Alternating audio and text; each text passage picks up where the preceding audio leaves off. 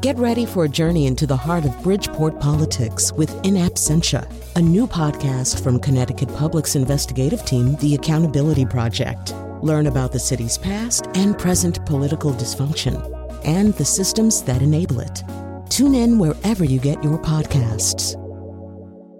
Funding provided by Robert Yeager and the Tau Foundation. Recently, I got a call from a man in the South. He said his name was Jeff B., and he was a big fan of WNPR.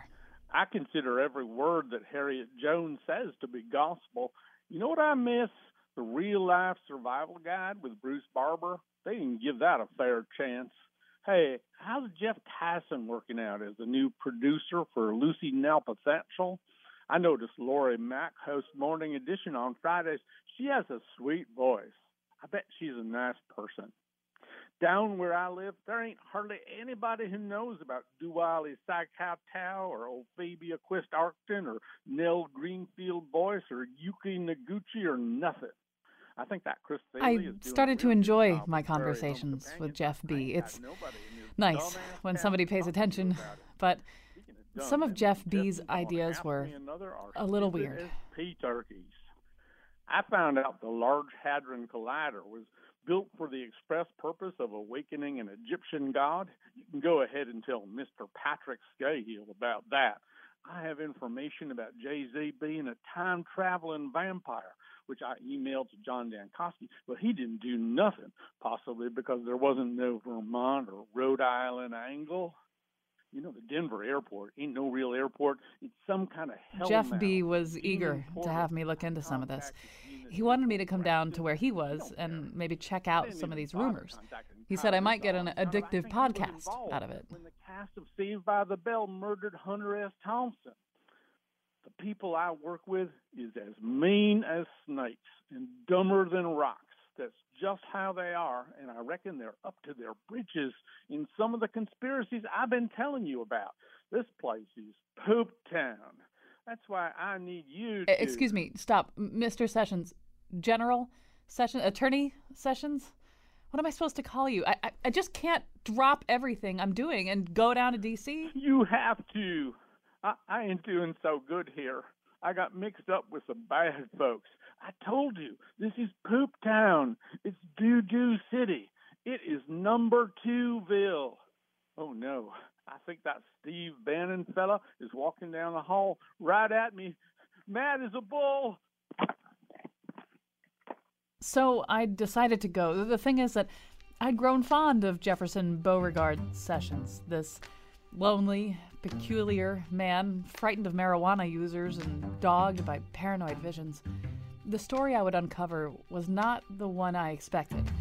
It had Russians and cyber criminals and a strange man named Devin, plus a volatile figure known as Spicy. Doo-Doo City changed me, and that change started right when I checked in at the Poop Town Best Western and found, sitting on my bed, a blonde woman with her legs and feet tucked under her. As she looked at her phone, her name was Colin McEnroe. That's right. Well, if you've been listening to S-Town, that will sound a lot funnier to you than it probably did otherwise. And so, but you can catch up. You'll get it eventually. All right. So we're here today on The Nose with Jim Chapdelaine, Emmy Award-winning musician, producer, composer, recording engineer, and a patient advocate for people with rare cancers. Teresa Kramer, writer, editor of E-Content magazine, and founding editor of The Cut, an online magazine for disgruntled adults of Connecticut. And Kate Rushin, a Pushcart Prize-nominated poet, an editor and writer, and a teaching artist for the Connecticut Humanities. And so we're going to begin by talking about S-Town. S-Town is a somewhat awaited and anticipated product by more or less the creative team and producing team behind This American Life and Serial, although it is specifically the work of a producer named Brian Reed, who you don't know probably from any of those things. The New York Times writes, some Serial fans may be disappointed to learn that the crew's latest offering is not a straightforward whodunit. They shouldn't be. S-Town turns out to be much more interesting than that. S-Town is not another tale of a journalist trying to solve a murder with just a microphone and a little elbow grease, and thank God. Instead, S-Town transcends the podcast procedural with a destabilizing narrative narrative structure, in which one small town mystery leads to another, all surrounding Mr. McLemore and his acquaintances. There is that murder, but also a treasure hunt, a land grab, and a mysterious benefactor. Mr. Reed's investigation turns psychological and emotional into how people come to be branded as bad and the hidden relationships among men in the rural South. Well, that's about as far as we could go without a spoiler. We're trying not to spoil anything, and there's like one of the big spoilers comes in episode 2 of 7 episodes, so we have to sort of dance around certain things. But Teresa, I know you were, as big a fan of Serial as there could be. Mm-hmm. You and I went to see live Serial at the Bushnell, and so I knew that you would devour this right away, which you did. I think. Did you do it in one day? I did it in one day. Yeah. Yeah. I work from home, so I either listen to the radio or podcast while I'm listening anyway. So it was basically a work day full of this podcast for me. And it is. I mean, going into it with the expectation that it'll be the next Serial is both a good thing and a bad thing, because it isn't that. But there's something pleasing about the fact that it doesn't try to. Right. I think, but what people liked about Serial, they will also like about this to some degree, because there was no satisfactory ending to Serial. I think this actually has a much more satisfactory ending. And the second season of Serial was kind of blah, right? So if you wanted something as compelling as that first season, I think this is a much better attempt at that than season 2 of actual Serial. I just want to record it. I really liked the second season of Serial, but I guess I'm probably a little bit of a minority. It certainly didn't deliver the oomph of Serial. Kate, one of the things that you talked about as we were getting ready for this is, they dropped all 7 episodes at once, which you, I think, thought was a good thing in the sense that not everything about the first episode or 2 made you think about committing yourself to a lifetime of 7 episodes. That's right. I'll confess it right here. This is the first podcast I've ever binge listened to. And I would have stopped about 40 minutes in if it hadn't been an assignment, because I could feel John B.'s manipulation and wanting to be at the center of attention and looking down his nose at other people, using his intelligence and his knowledge to kind of put down other people. And about 40 minutes in, I'm like, I think he called the guy under false pretenses, Brian Reed. And so I would have stopped, and I'm glad I didn't, because I could not have predicted anything it turned out to be. So, Jim, she's talking about John B. McLemore. He is the focus of this series. A genius, a crank, a polymath, a man with a really confusing personal life, a man obsessed with climate change and economic apocalypse. And I'm still not describing him very well because he's very hard to describe. I think we all kind of know somebody a little bit like this who kind of makes a point of not fitting in and has almost legendary powers of some kind, intellectual powers. But in another way, we don't know anybody like John B. Because John B. is cloaked in the veneer of Southern rural manhood of some sort. And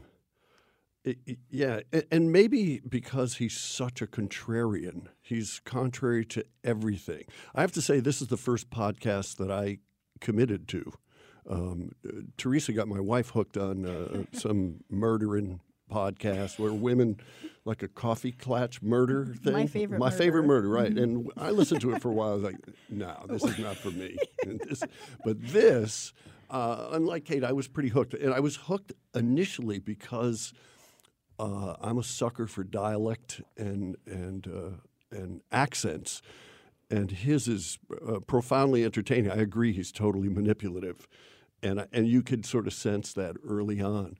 But just the breathy, the here, the H is breathy. Mm-hmm. And the vowels are so drawn out in the yard. When he's out in the yard and he has to take a Tums, all the vowels are like 5 times what we...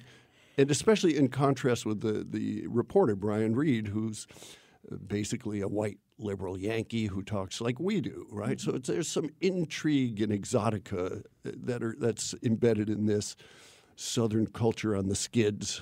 narrative. Jim's done an impressive. I was trying to kind of capture the way John B. McLemore talked when I was recording that intro, and I couldn't do it. It's not a typical Southern accent, and we're going to play a little bit of it just so people can hear this voice that threads its way through all 7 episodes. This whole area needs to be defined. You know, if you look at the demographics charts of the state of Alabama and go over the poorest counties, Bibb County is maybe the 5th worst county to live in. We are one of the child molester capitals of the states. We have just an incredible amount of police corruption. We have the poorest education. We've got 95 churches in this damn county. We only have 2 high schools, no secondary education, and we got Jeebus, because Jeebus is coming, and global warming is a hoax. You know, there's no such thing as climate change and all that. Yeah, I'm in an area that just hasn't advanced, for lack of a better word. I don't have to eat a Tums here. Sorry about that. Oh, it's one of those awful cherry-flavored ones. That would be the first one to hop out. Is your stomach bothering you? Oh, I have constant acid reflux. You know, I've had it all my life. So can you tell me, why did you email me? Well, you know, the original reason, which I gave you, was just some of the things I had heard about, you know, some of the goings-on down here. All right, so that's John B. McLemore talking to Brian Reed. Brian Reed is to S-Town what Sarah Koenig was to Serial. He is our moderator and our narrator and our guide through the underworld. John B. McLemore, who's this man who's kind of contacted him out of the blue and asked him if he would come down and try to solve a murder, which is not something you necessarily do with a stranger. He's the person who becomes this object of fascination for us. I think it's fair to say, although there are a lot of things that we're trying to understand here, Teresa, in this podcast, mostly we're trying to understand this very, very complicated man. Yeah, and I think during our emails, one of the things I wrote to you guys about was that I'd read this this review of the movie Hell or High Water, which is sort of a complicated. It's a movie about 2 brothers from Texas basically trying to save their family farm. My favorite last year. Yeah. My favorite movie. It was a very good movie. And one of the things that review said is that we need more complicated stories about the South, right? We just get stereotypes most of the time. And we get a lot of stereotypes here. People confirm stereotypes, but John at the same time is just blowing them out of the water left and right. And so you don't really... So it's hard to get a grasp on him so often, and he does these things that sometimes seem contradictory to what he says. He does things that are contradictory to what he says or the values that he espouses, right? So you're just constantly trying to figure out what his deal is. I have spent a good deal of time in Alabama where this thing is set, and one thing that I was reminded just listening to it is the cadence of the way that people talk. And it's not just the accent, and it's not even just the choice of words. They really do speak in a kind of pentameter or something. That it's like they're trying the dumbest poop kicker, who appears in this, and there are plenty to choose from in this radio documentary. When he talks, you can almost hear him reflexively adding a couple of syllables, usually the word effin', just in order to make the sentence spill out with a particular rhythm here. Damn, also. Right, damn. Everything is damn. Everything's damn. Everything's damn. Damn podcast. But, Kate, this is something that you brought up, and I think I had sort of the same thought, which is that it's hard to make 7 hours or so of programming about a small town in Alabama and talk so little about race. Now, mostly this town is something like 93% white, I think we're told near the end. But really, there's, I think, one moment in episode 2 where they're in this kind of back room of a club with a bunch of people who seem like the same people who are in Dwight Yoakam's band in Sling Blade. And there's one guy who really professes himself to be a white supremacist and kind of lays it all out. And then you pretty much don't hear about race until the last 15 minutes of this. And I found that to be odd. Just having spent time in Alabama, it's just so much there in the coding of the place. Yeah, I found that odd, too. I was in Alabama this past summer, and the history of buying and selling men, women, and children is right there in your face, along with the long dark roads and the isolation. And I found Brian Reed's choice not to do more about the racial dynamics odd, because there is so much excruciating detail about other parts of John B.'s life. And he tells us that John B. has some of the same attitudes that he expresses about African Americans and women, but Brian Reed decides not to let us hear John B. speak about that in his own words, and I did find that very odd. Yeah, I mean, in the final episode, there's a former town clerk who's talking about the turnip green suppers, you know? Mm-hmm. They have these turnip green suppers. And I had this sudden flash, too, because I used to be down in Alabama with my wife's family, who are lovely people, and we're from, part of the family's from Mobile. And we'd go down to Gulf Shores, which is called the Redneck Riviera. And I was the cook, so we had a big, huge bunch of people in a beach house, and I was the cook, and I'd just drive up inland a little bit and look for kind of a truck farmy kind of place. And so one day I happened to find at a little sort of kind of like a farmer's market some collard greens, and I like collard greens. I like cooking collard greens, so I got a couple bags of them. I brought them back, and all the Southerners looked at them, and there was like this very awkward moment. And finally they explained to me that in the South, white people eat turnip greens and black people eat collard greens, and they were uncomfortable with this. I mean, they were like really uncomfortable. And then they said, well, it's Colin, you know, of course we're going to eat it. Of course we're going to eat what he cooks. But it was like they had to overcome something pretty big to do this. Now think about that. Well, that's interesting, the idea of overcoming, because I think John B.'s story at its heart is a man who's trying to overcome his entire life, basically. He's trying to fight his way out of this town unsuccessfully. He's trying to change the town unsuccessfully. He's trying to change people's minds more or less unsuccessfully. And so we see him fail in a lot of different ways. But to me, sort of like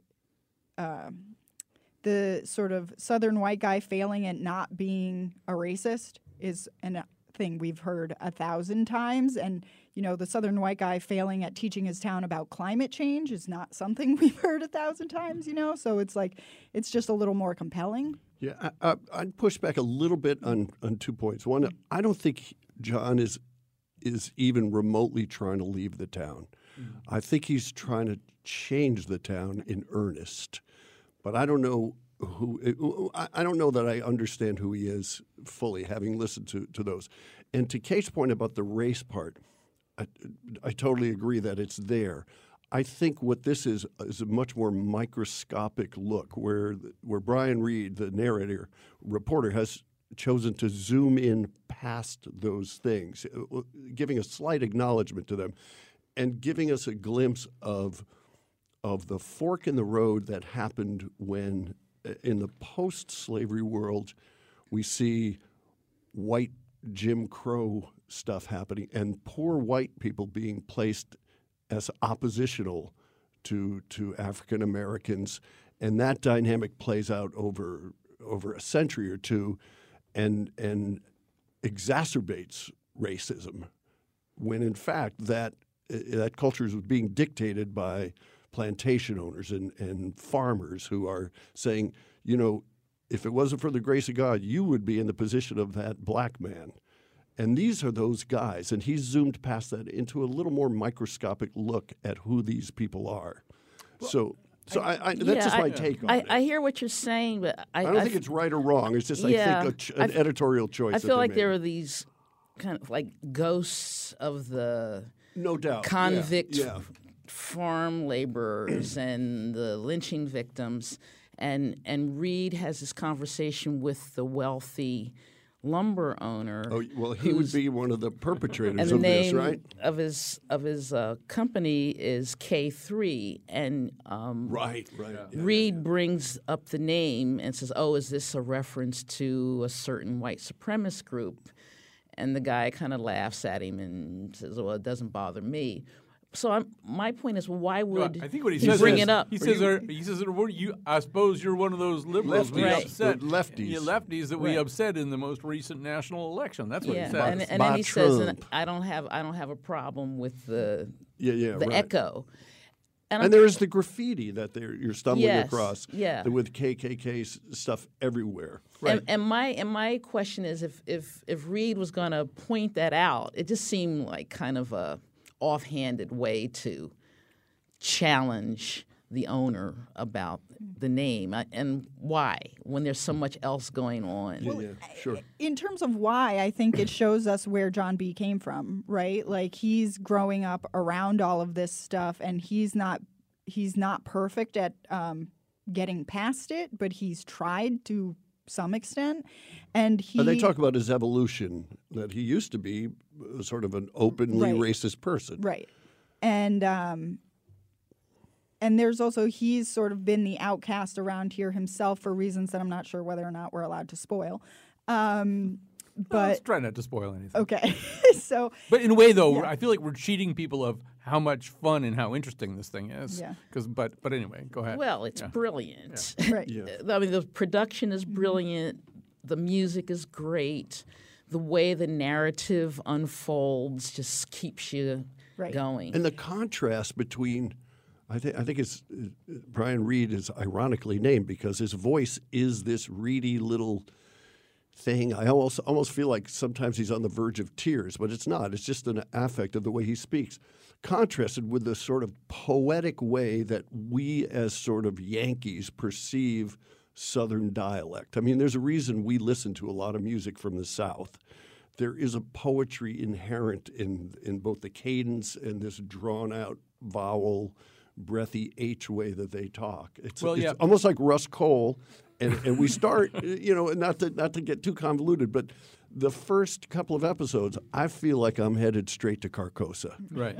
So I think that one thing, Teresa, that he gets really well, and I think one of the things that he is exploring is, I'm going to generalize grotesquely about the difference between the North and the South. But in the North, we all are kind of repressed and, often, we're not that friendly sometimes. We don't talk about our feelings that much, whatever.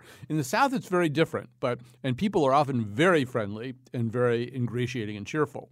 But I'll tell you just a quick story. So my significant other was down visiting in another part of the South and went over and visited a couple of adult sisters that were known to the family she was visiting. She came back and she said, well, I was just over at the Farthingale or whatever their names are, sisters. They're so lovely. They're so nice. And one of the women in the house said, oh, they're mean as snakes. That's just how we are, though. And that's, there's that famous sort of, bless her heart. She just couldn't be fatter, But one of the things that the people in the South do is that. Mm-hmm. And I think one of the things that Brian Reed does in a very interesting way, he's a remarkable interrogator. He's like this guy who just kind of hangs around and you just keep expecting someone to hit him or make him go away. He's so neutral about everything and so I'm sure there's judgment in what he's doing because he has to make a decision. But, right. But he doesn't give that judgment away. And there are moments where someone that he's been having relatively polite conversations with will suddenly say something that's shockingly violent, will suggest defacing a corpse in a particularly alarming way, or will suggest cutting the fingers off of somebody else. A person that he's had a pretty cordial relationship will suddenly just demonstrate these really kind of shockingly violent impulses. Mm-hmm. And I think he's done a really remarkable job that way of peeling back the onion of Southern cordiality. Yeah, I like you, I've spent some time in the South on some road trips, and, I find the same thing, right, that people are very outgoing, right, and they will talk to you just at the drop of a hat, but often you talk to them for a couple minutes and they're either shocking or rude in some way, they will often accuse you because you're from the North of being rude. That's one of the things, just to your face.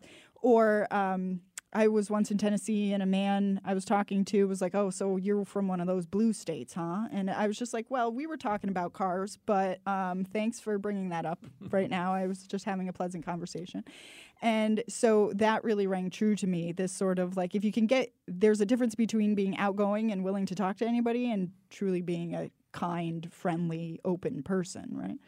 Jim, one thing I wanted to ask you, I wanted to sort of come back to that you were just bringing up. So you were mentioning Russ Cole. Russ Cole is the character played by Matthew McConaughey in the first season of True Detective, and famously a man who he is a little bit like John B. McLemore in the sense that he doesn't necessarily present as a great, as a highly educated man. John B., who is just exudes brilliance, was not a person who was able to function in college at all or get an actual education. But Russ, who's this, police detective, will start talking about time being a flat circle and everything you ever did. You're doing all. And this thing is also a real meditation on time. And as it goes on towards episodes 6 and 7, this community of horologists, these people who study time and work on clocks there in the Deep South, and and John B., who it is a meditation on time at a certain point. I actually wrote that down, that it is a melancholy take on the passage of time, and that he's incredibly articulate about not only the mechanics of clocks but actually the passage of time, and it's clearly weighing on him as he reflects on his life. The passage of time seems to be one of the things that preoccupies him most at some fundamental level of who he is, and how to spend that time, how to literally calculate the amount of time you have, and how are you supposed to spend that. And speaking of time, Kate, I do feel like we did this way too fast. We binged these episodes as quickly as we could. They all dropped on Tuesday. We've got through 7 hours of them while leading the rest of our lives, more or less. And I do feel like this is something that we might want to take some time to have settle in. Even how can I say this without doing a spoiler? I know I can do it, but it turns out that John B.'s interest in time and clocks is tied to his fate. In a way that doesn't become evident until the final episode, but it's so. That was pretty good. That was pretty good. You didn't spoil anything. Yeah, I shouldn't say another word here, but that's something that I would really like to think about a little longer. Yeah, someone in the podcast mentions some of the Southern writers, some who are called Southern Gothic writers. And, I grew up very intrigued by O'Connor and Carson McCullers and the very first Truman Capote, Other Voices, Other Rooms, and they mention de Maupassant and Poe. And I do love the way that we've got these sundials and clocks and all this symbolism that's actually part of his life.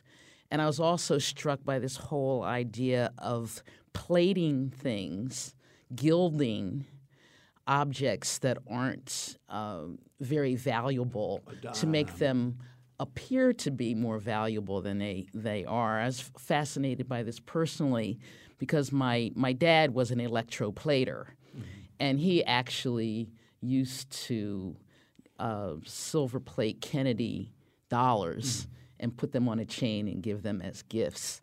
So I was quite fascinated by the way that imagery and that reality entered the story and added to this whole sense of this Southern Gothic. And it made me question, well, what is that? What is Southern Gothic? And how is it different from American Gothic? How is it different from something that might happen in Eastern Connecticut? We have to move on. I have to be John B. McLemore and note the time and say we have to move on here. But, yeah, I think Southern Gothic's right on point. I will quickly say that my favorite Southern Gothic character is a man named Uncle Jimmy, who has a bullet in his head from an unfortunate encounter. And he's kind of in the background. He's never really on mic. He's usually in the background going, yeah, buku stuff. He's got buku stuff. The buku really got me. I was like, that's the word you've held on to, Uncle Jimmy? Buku? Buku. Yeah. All right, we don't have buku time right here. We got to take a break. We'll come back. We'll talk about other things.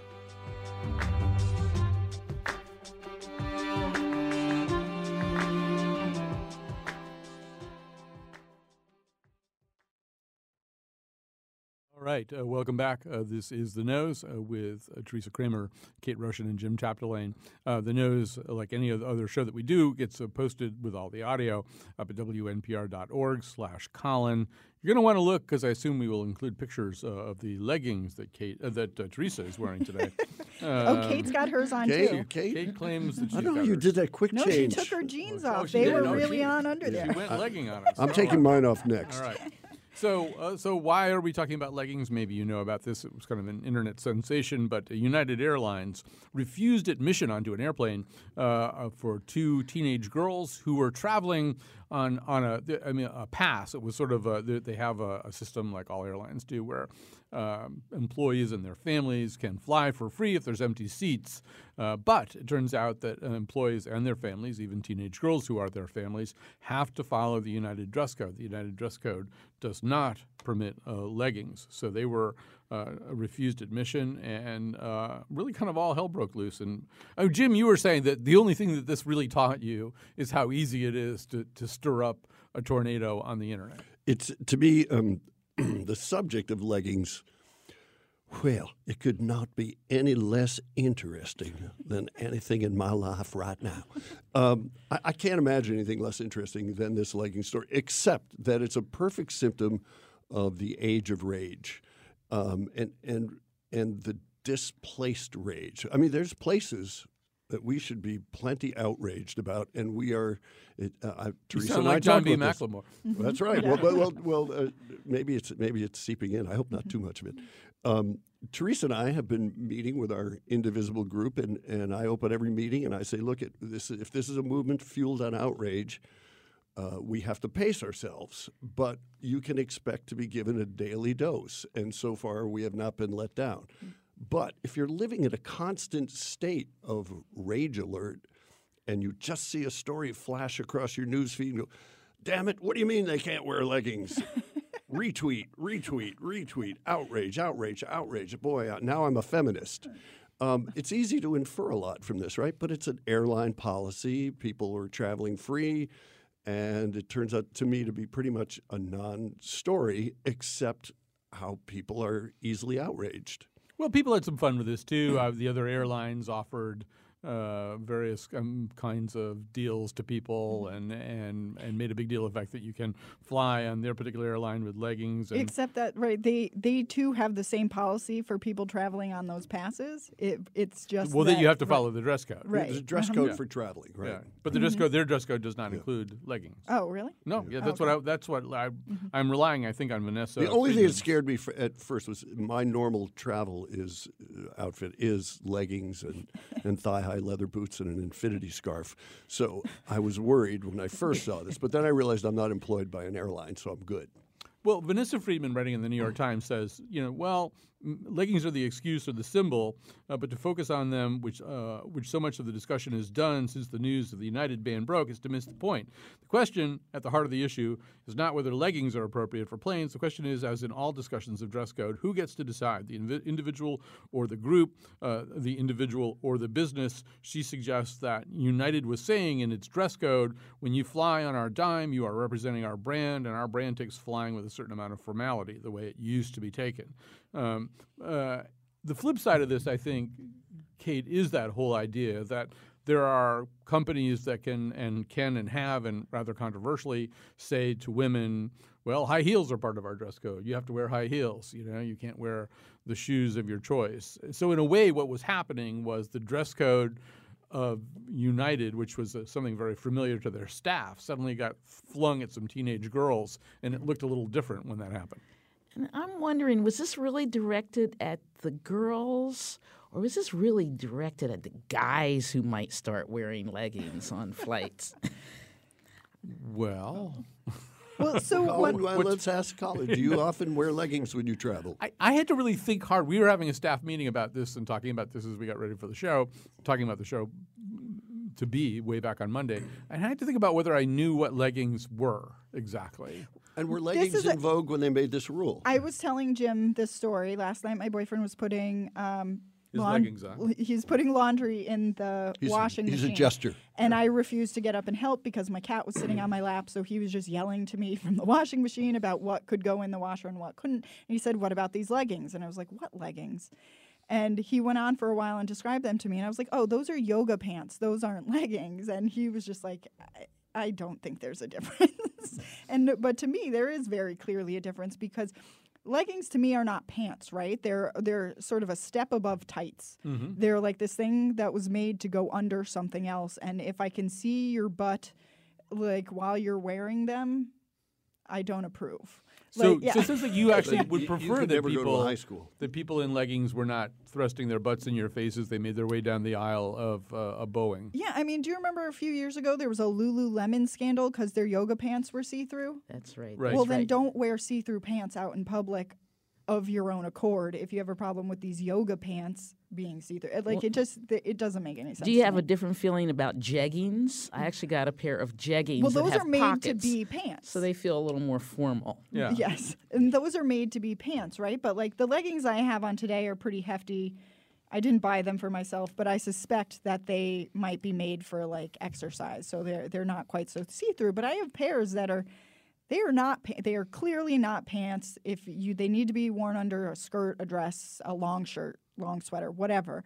But I would never go out in public in like a t-shirt and these pants. And not everyone has that rule for themselves. Well, I think the other thing that's being asked, Jim, is what is a plane? What is the sort of seating space in a plane, which used to be also a somewhat formal place. You and I are old enough to remember that you kind of used to even kind of get a little dressed up to go on an airplane. Sure. Wow, you're going on an airplane.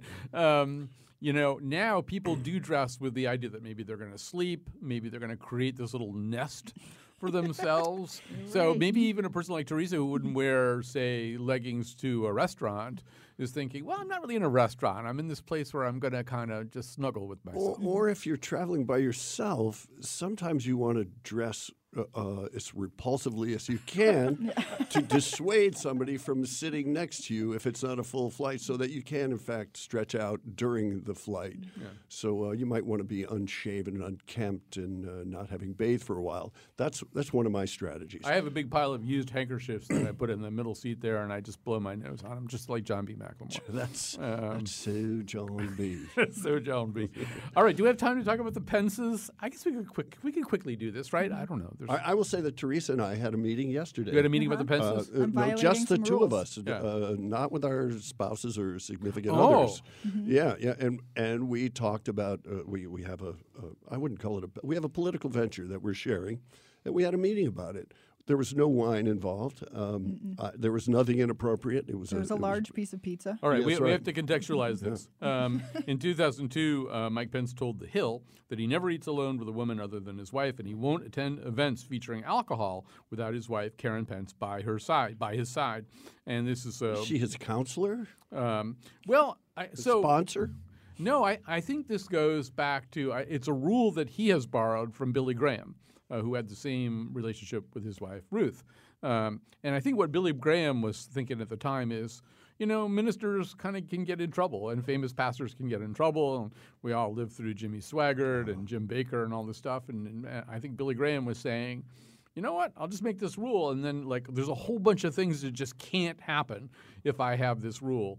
And Pence is doing the same thing, too. The problem, Kate, is that it turns women into this certain, it almost turns women back into Eve, this person who can get you in trouble and has to be treated in a particular way. Yeah, it's a frightening thought to me, especially since Vice President Pence just broke the tie in the Senate to vote to defund the full range of reproductive health care to women. So I find the juxtaposition of the two stories to be rather alarming, personally and for the future of our country. And he seems decades behind the rest of the country in terms of normal human interaction and relations, right? I mean, he's like an Eagle Scout who never progressed beyond that, either emotionally or morally. And that's a sense I get. I know it sounds judgmental, but I'm here to judge. Well, what he's saying really is I can't be trusted, right? Yeah. Like, I mean, that's really what it is. It's I can't control myself enough. I have no impulse I control. don't know. Yeah, I agree need... with Colin. Colin is saying that it's saying something about women, that women are these alluring evil creatures Sirens will get you in trouble. who will always appear with a snake. But Well, but you're also if you felt about yourself that you had the capacity to just say no in the Nancy Reagan term, in Nancy Reagan's terms, you wouldn't have to have your chaperone with you all the time, right? Like Or you wouldn't live in constant fear Yeah. that you were going to fall. Well, the real problem with it is that it's unfair and it's unequal. So if Teresa is a lobbyist and I'm a lobbyist, Mike Pence can meet with me, but he can't meet with Teresa. I mean, he can't have dinner with Teresa. He can't be alone, or if we're Capitol staffers, whatever we are, I have much more access to Mike Pence because I'm not a problem. and Teresa's you a don't have to problem. make him a sandwich. I don't have to make him a sandwich. So to me, that's the problem. The problem is that it puts women in a class where they can't have equal access to the vice And president. it of the dovetails United with States. Kate's point that does everything this guy does diminishes women. Right. All right. Well, we have to take a break. We're going to come back. We're going to recommend some things to you. So stay tuned for that. Music's ended. Oh, oh, oh, and that's not petty. As cool as I am, I thought you know this already. I will not be afraid of women. I will not be afraid of women.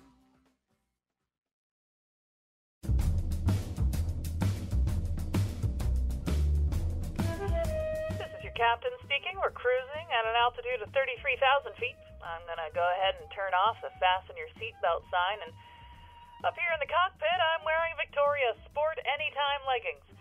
They're super soft and smooth with stretch. I repeat, they are super soft and smooth with stretch.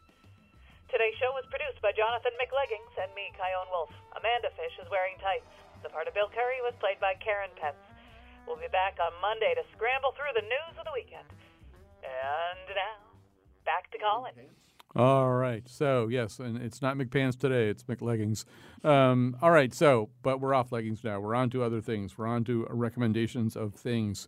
Who wants to go first? Teresa Kramer, what have you got for us? I'll endorse a book I'm reading called Perfect Little World by Kevin Wilson. It's the story of a young single mother who gets sort of roped into this sort of communal child-raising experiment. And it struck a chord with me while listening to S-Town because one of the stories mentioned in that by a writer was A Rose for Emily, and she's actually working on this project in the book that is also about A Rose for Emily, and it was just a weird thing that synced up at the right time. But I'm flying through this book. Is it a novel or It's a novel. Nonfiction? Mm-hmm. And also on the podcast front, Undisclosed, which is another sort of Serial spinoff. It's something that people did in response to Serial. They are now doing a series on the killing of Freddie Gray, and it is the most granular look at this case I've ever seen, and it's really fascinating. There's probably a lot of stuff that people don't know, and I would really recommend listening to it. And it's, the name again? It's Undisclosed, but it's specifically the episodes about the killing of Freddie Gray. All right. Kate, what have you got for us? All right. I am reading a book called More Than Petticoats, Remarkable Connecticut Women. I'm reading this because I'm teaching about our state heroine, Prudence Crandall, and it's very accessible, and I recommend it. And also in the popular history category, reading category, I just started All Souls, a family story from Southie, and that's by Michael Patrick McDonald. And my first teaching was at South Boston High, and so I have a special interest in it. And he's talking about how violence and drugs and gangsters and depression affected his family and his community. And he's also talking about the love. And I got to give a shout out. There's so much bad news in the news, but I just love the U.S. women's hockey team, that they did their job action and they won and they're getting paid and they're playing this weekend or tonight. All right, and Jim Chapdelaine. I get a couple of things here. The Brain Injury Alliance of Connecticut is putting on an event on May 11th at the Pond House at Elizabeth Park with Kate Callahan and a little group called the Shinolas, and that's a Thursday, and it's for a good cause. The Shinolas, I should say, are Jim's band, and they are great. Secondly, I don't want to make this too personal, but Teresa and I are involved in a group called Indivisible, and we are sort of a clearinghouse for your resistance opportunities, and we appreciate your business. We've grown it from 0 people to 1,800 people in about 3 months, and we're very excited about it. It's a cool way to express your dissatisfaction, and in a micro way, there's a little thing you can do on your phone called ResistBot, where you dial 50409 and type the word resist, and it will prompt you, and it will send a letter to your House rep and your 2 senators on whatever you want, and it'll be there within seconds. And lastly, Dave Chappelle just dropped 2 new comedy specials on Netflix.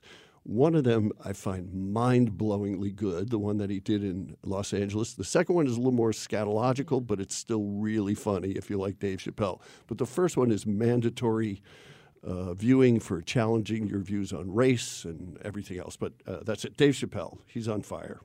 All right. So how do people find Indivisible and make sure they don't get the NPR show that runs in my old time slot? Can't believe you guys stole our name, man. I think the easiest way is if they went to indivisibleCT.com, and then from there you can get to the Facebook group. You can get to other things. Twitter. IndivisibleCT.com. Yep. Or on Twitter, it's IndivisibleCT. On Facebook, IndivisibleCT. We have a closed group. All right.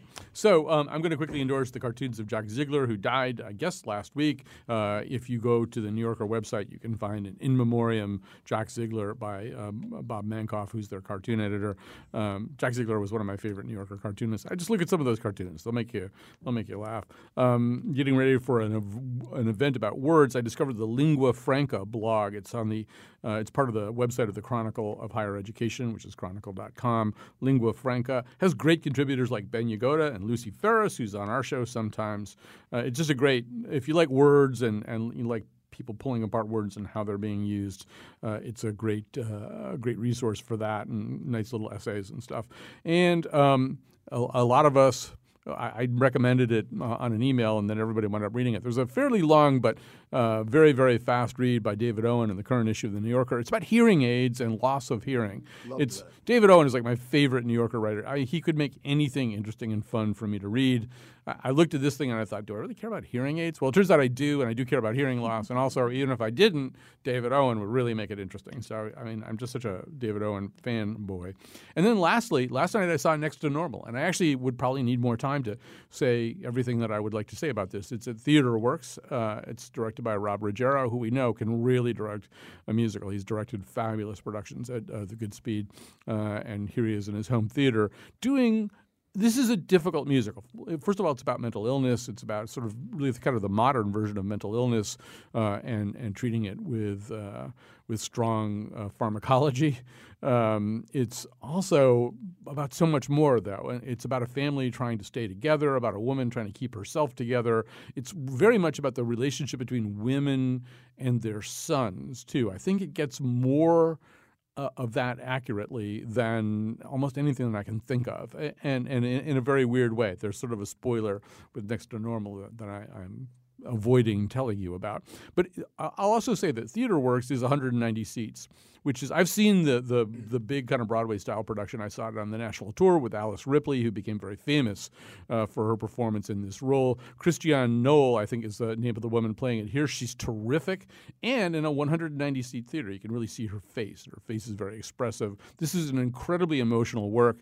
Last night, people were crying at the end of the first act, and they were really crying in the second act. And it is a very moving. I've now seen it twice, and both times I've been very emotional during the second act. So I'm really highly recommending this. It's Rob's done a great job with this. You don't usually think about the lighting very much, but actually the lighting design on this is spectacular. The set, which involves a kind of Lazy Susan turntable device, but also a lot of other stuff. The set's great, and the actors play a lot out in the audience. They're out in the audience, in the aisle space a lot.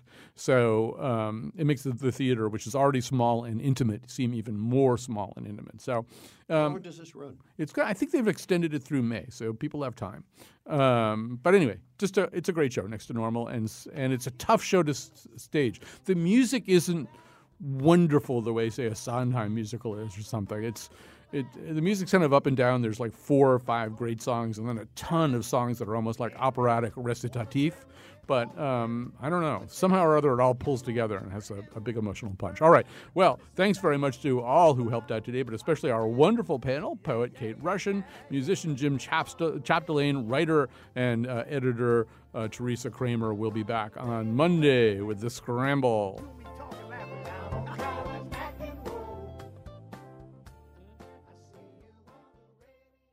Hi, I'm Kyone Wolf. I'm here for my private dinner meeting with Mike Pence. Sorry, miss. That won't be possible. Hi, I'm Kyone Wolf. I'm here for my private dinner meeting with Mike Pence. We'll send someone right down.